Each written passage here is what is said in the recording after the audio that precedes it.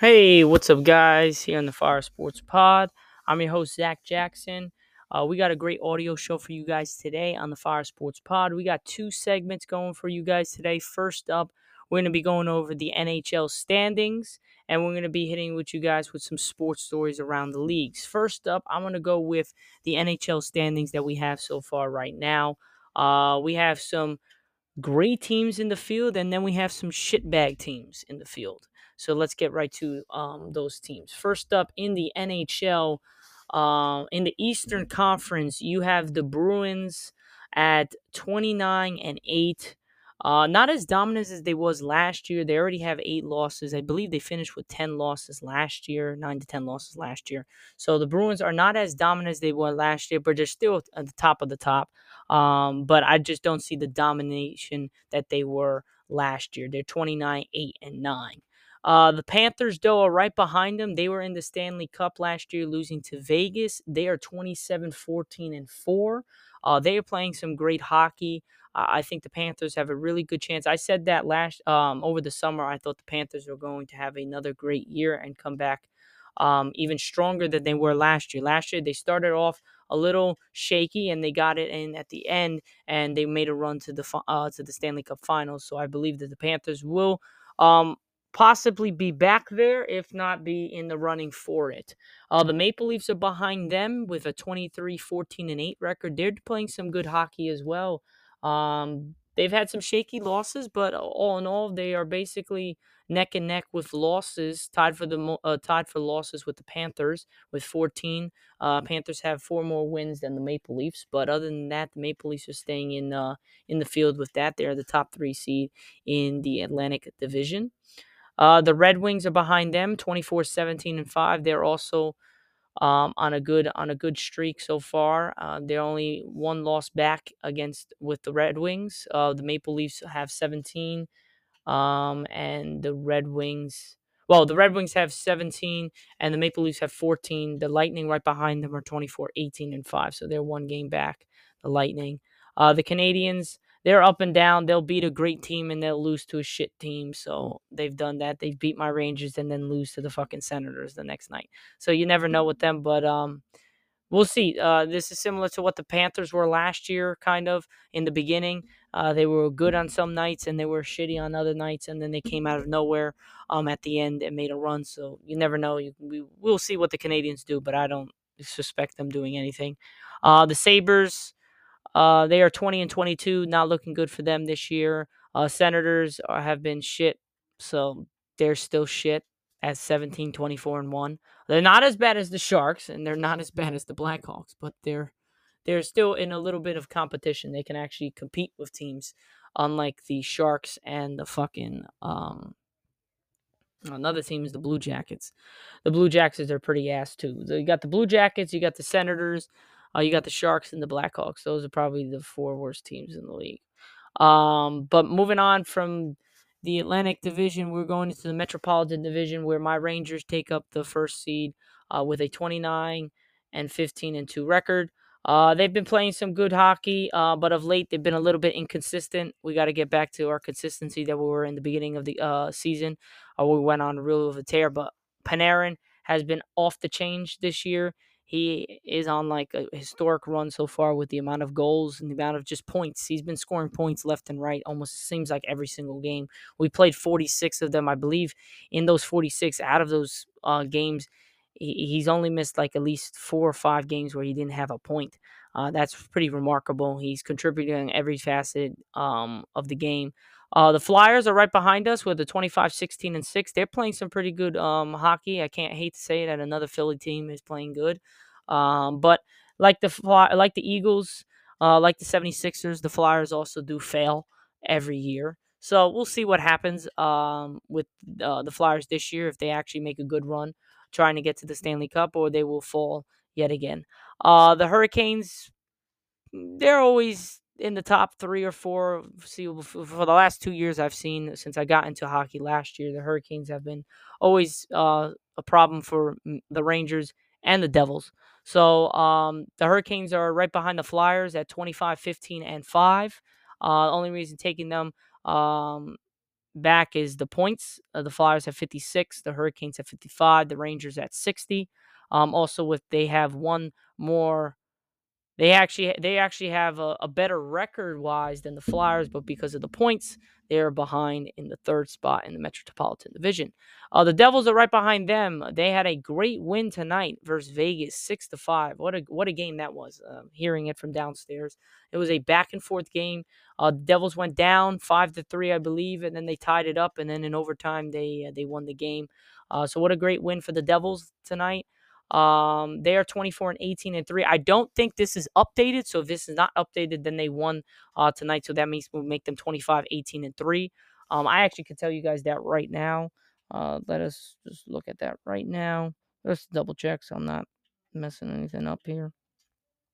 Yeah, the Devils, yeah, they with the win tonight, they would make them 25 um 25, 18 and 3.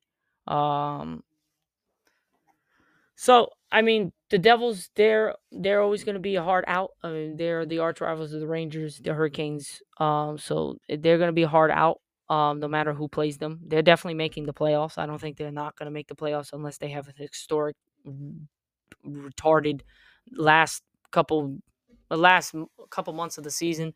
Then there's the only way that they can really fall. But they are also like the Rangers in the last couple. Well, for the whole season, really, they've been really inconsistent, and that's why their record holds at 24, 18 and 3. But they're at 51 points in fourth place in the Metropolitan Division. They're not that far behind. They're only 9 points away from the Rangers.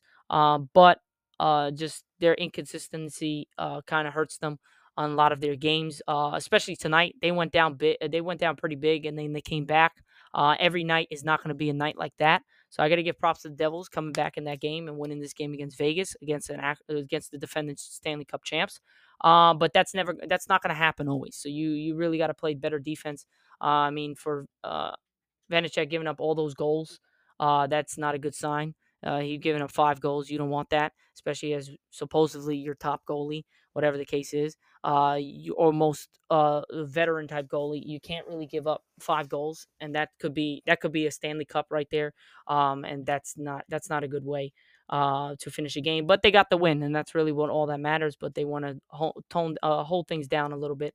The Islanders, though, they are 20-15-11. They are so and so. I mean, you really never know with the Islanders here. It really depends on just they did fire their head coach. So since then they did win last couple. I think it was 2 nights ago. The Islanders did win, so their first win without their head coach, their new coach that came in. They're 20-15-11 with 51 points, tied with the Devils, so they're right there as well. The Capitals are 22-16-6 with 50 points. They're not that far behind. The Penguins are 21-16-6 with 48 points. So right here, the Rangers, the Flyers, the Hurricanes, the Devils, the Islanders, the Capitals, and the Penguins all have a shot to make it to the playoffs and to beat either one of these teams. Rangers, by doubt, out of all the teams, are the best team. No matter what anybody says, their roster, their health. That's a number one thing for the Devils. They have been banged up monstrous this year, and that's been really holding them back. And if they get healthy, they'll be back in the swing of things. But they also have to be more consistent. And the Rangers have been doing that a little bit better than the rest of the field in the Metropolitan Division. But we just got to keep going, and if we do, we'll stay on the right course. But the Blue Jackets, they are the worst team in the Metropolitan Division with a 14-22 record. The Senators are 17-24 in the Atlantic Division, so not as bad, but pretty close. In the Atlantic Division, I think the end result are going to be the Bruins, the Panthers, and I'm going to say the Maple Leafs. I think these 3 teams are going to be the 3 powerhouse teams in the Atlantic Division. In the Metropolitan Division, I'm not going to stir away from them. I think it's going to be the Rangers, the Hurricanes, and the Devils. I think those are going to be the 3 top teams in the Metropolitan Division. I think the Flyers are just going to be behind the Devils, but the Devils and the Flyers are going to go back and forth. I do not expect as the Flyers to be second in the Metropolitan Division at the end of the season, but you never know. We'll see how it plans out, but I do expect my Rangers to be first, no matter barring a monster setback that we have the rest of the season. But let's move on to the Western Conference side. In the Central Division, you have the Winnipeg Jets, which is kind of surprising to a lot of people. They are 30-11, 30-11-4. The Avalanche are right behind them at 30-14-3. The Jets have 64 points. The Avalanche have 63 points. So they're neck and neck. The Dallas Stars are also another pretty good team this year, 27, 13, and 6 with 60 points. They're right there as well. And then there's a bit of a drop-off. The Predators, the next one up, they have 51 points, and they're 25 and 20 and 1. So they're really not that close. They're 9 points behind the Stars, and they are 13 points behind the Jets and 12 points behind the Avalanche. So I don't think the Predators are going to catch them. They're going to be in the running just by staying there, but I don't think they're going to catch them. I think the Predators are definitely better than the Coyotes, definitely better than the Blues, and definitely better than the Wild and the Blackhawks. So that's going to be the Predators are going to probably either Predators or Coyotes are going to stay at that spot. But you have neck and neck, 25, 20, and 1, 51 points. Coyotes are 22, 19, and 3 with 47, and the Blues are 22, 22, and 46 points. And right behind them are the Wild, 20, 21, 5, and 45. So you really have a neck and neck between the Predators, the Coyotes, the Blues, and the Wild, record-wise and points-wise. And then the Blackhawks are just ass. They're 14, 30, and 2 with 30 points. They're not doing shit this year. Connor Bedard's been hurt. They're inconsistent, and they're not the good team. You cannot win with one guy. And you can ask the Devils that last year. They tried to put that with Jack Hughes because they were not passing the puck that much. And when they did, they won. And when they didn't, they lost. And then once they beat the Rangers, for some reason, they just forgot how to play hockey. And the Hurricanes, gentlemen, sweep them 5-1. So we'll see what happens this year. But moving on from that, you have now you have the Pacific Division. This division is full of great talent right here. You have the Canucks at top of the division at 31, 11, and 4. They have 66 points. They are playing phenomenal hockey.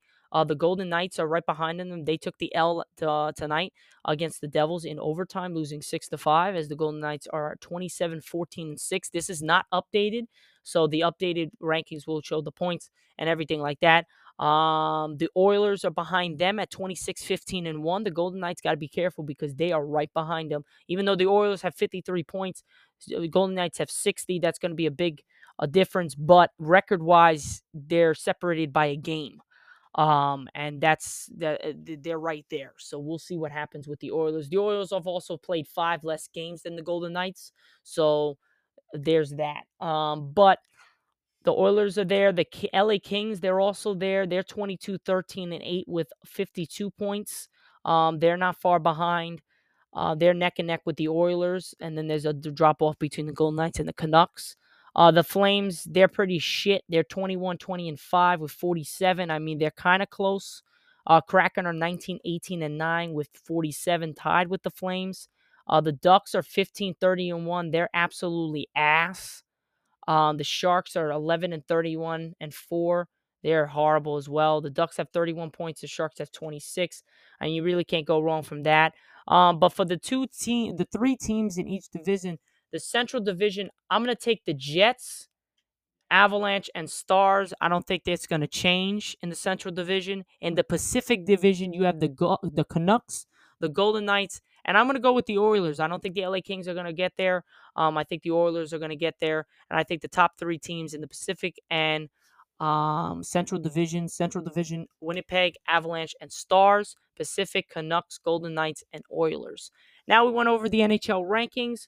Now we're going to move on to our last segment here on our audio show on the Fire Sports Pod here on Spotify and Apple Podcasts. So let's get right to it. We are 14 minutes in, and we are now moving on to some sports stories. We only got a couple for you guys, but let's get right to it. First up, we have a legacy member of the Panthers has ascended to the front office throne in Charlotte.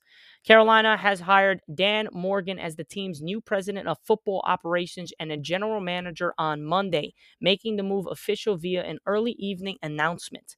Morgan is intimately familiar with all things Panthers, having joined the club as a first-round selection out of the University of Miami in 2001 and spending 7 seasons with the team as a Pro Bowler caliber linebacker who played a key role on the 2003 NFC Championship squad, tallying 18 tackles in a Super Bowl.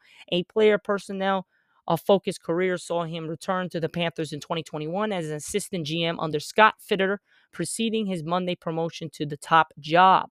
So this is pretty good for the Carolina Panthers, trying to change the course of action for this franchise, trying to change some things around, see if they can change something to help them out. Moving on to the NBA. January 22nd at 5:30 p.m. Eastern Time with the Lakers on ESPN. Senior insider Adrian Wojnarowski said NBA Today the Los Angeles Lakers will continue to talk with the Toronto Raptors over Bruce Brown, who nearly joined LA in the summer before signing to the Indiana Pacers. Brown was traded to Toronto last week in the deal that sent Pascal Siakam to Indiana. The Lakers have also held talks regarding DeJounte Murray, but the Atlanta Hawks want to recoup at what they initially gave up to bring Murray from the San Antonio Spurs. Any trade the Lakers make would be dependent on finding a destination for D'Angelo Russell, whose player option next season means teams would have to attach more assets to make a potential deal more attractive. And would the team's struggles potentially affect LeBron James and his decision to pick up his $50 million option next year? ESPN senior writer Brian Wojnarowski could depend on if Bronny does enter the upcoming NBA draft and where USC's freshman ultimately lands. So we'll see what happens if the Lakers make a move to get Bronny to keep LeBron James staying in a Lakers uniform, or will he go elsewhere next year? We will see, and we will see who makes a move to bring some help for LeBron James and Anthony Davis for the Lakers. And will D'Angelo Russell be traded for the DeJounte Murray package? We will see. So let's move on to our next story. And we're going back to the NFL. Titans plan to hire Bengals offensive coordinator Brian Callahan as head coach. Tennessee has found its next head coach. The Titans plan to hire Bengals offensive coordinator Brian Callahan as their head coach. NFL Network insider Tom Pelissero reported Monday night. Callahan had his second interview with the team Monday, and he is staying put. Around the NFL, we'll have more on the news shortly. So that's some big news. The Titans plan to hire Bengals offensive coordinator Brian Callahan as head coach. So Mike Vrabel is out, and the Bengals offensive coordinator Brian Callahan is in at head coach of the Tennessee Titans. We will see how well they do with him at the helm next year as their head coach.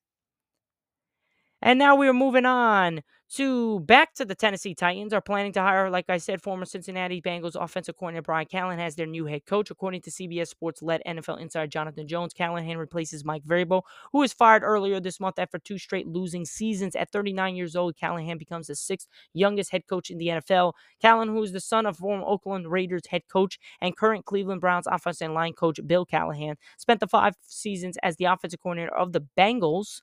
Previously, he served as the quarterback's coach for the Raiders and Detroit Lions and got his start in the league as coaching an assistant with the Denver Broncos. He was an offensive assistant in Denver when the Broncos won Super Bowl 50.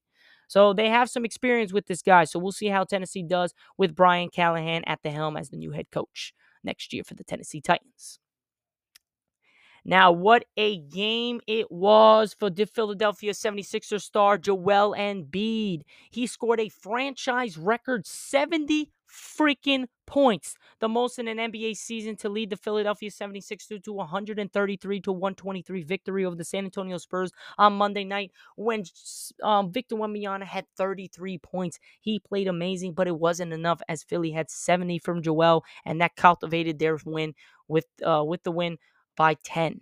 Embiid also set a career high with 18 rebounds. He was 24 of 41 from the field, including 1 of 2 from three-point range, and made 21 of 23 free throws. He broke Hall of Famer Wilt Chamberlain's 76ers record of 68 points, set on December 16, 1967, with a layup with 1 minute and 41 to play. Chamberlain was playing for the Philadelphia Warriors when he set the NBA record with 100 points, a 6-time All-Star and a league's reigning MVP. Embiid has scored at least 30 points in 21 consecutive games. The 76ers have won 6 in a row.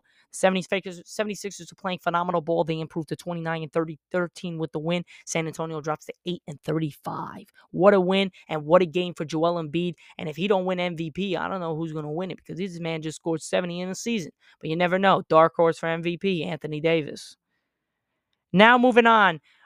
We had an injury report from the Clippers and Lakers game tomorrow on TNT at 10 p.m. Eastern time, happening in Crypto.com Arena as the Clippers are home versus the Lakers. This is going to be a hell of a game, but it will be without LeBron James. Small forward LeBron James is out due to an ankle injury. He had one hell of a game last night, but he is going to sit out this night to rest his ankle that he's been dealing with over the last couple weeks. So we'll see how Anthony Davis and the Lakers without LeBron do against Kawhi Leonard and James Harden, Russell Westbrook, and Paul George um, tomorrow night. So we'll see what happens there. But moving on to our last story in the sports world here on the Fire Sports Pod on our audio show and audio show for the Apple Podcast and Spotify. We're going to our last story, and what a heartbreaking loss it was for the Timberwolves at home as they lose and they drop to 30-13 with the 128-125 loss to the Charlotte Hornets, who chopped them and get their 10th win of the season, improved in 10-31. We had Karl Anthony Towns make history and score 62 points.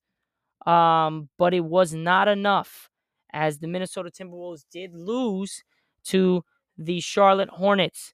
Karl Anthony Towns went 21 of 35, 10 of 14 from the free throw line, 62 points. But Cat airballs at the buzzer as the Hornets spoil his 60-point night, which he made history with the Timberwolves. So we had two great nights from two big men. Karl Anthony Towns was 62 points with the Timberwolves and 70 points from Joel Embiid with the 76ers, but one comes with a 10-point win in the 76ers. Joel Embiid, reigning two-time MVP, reigning MVP, I should say.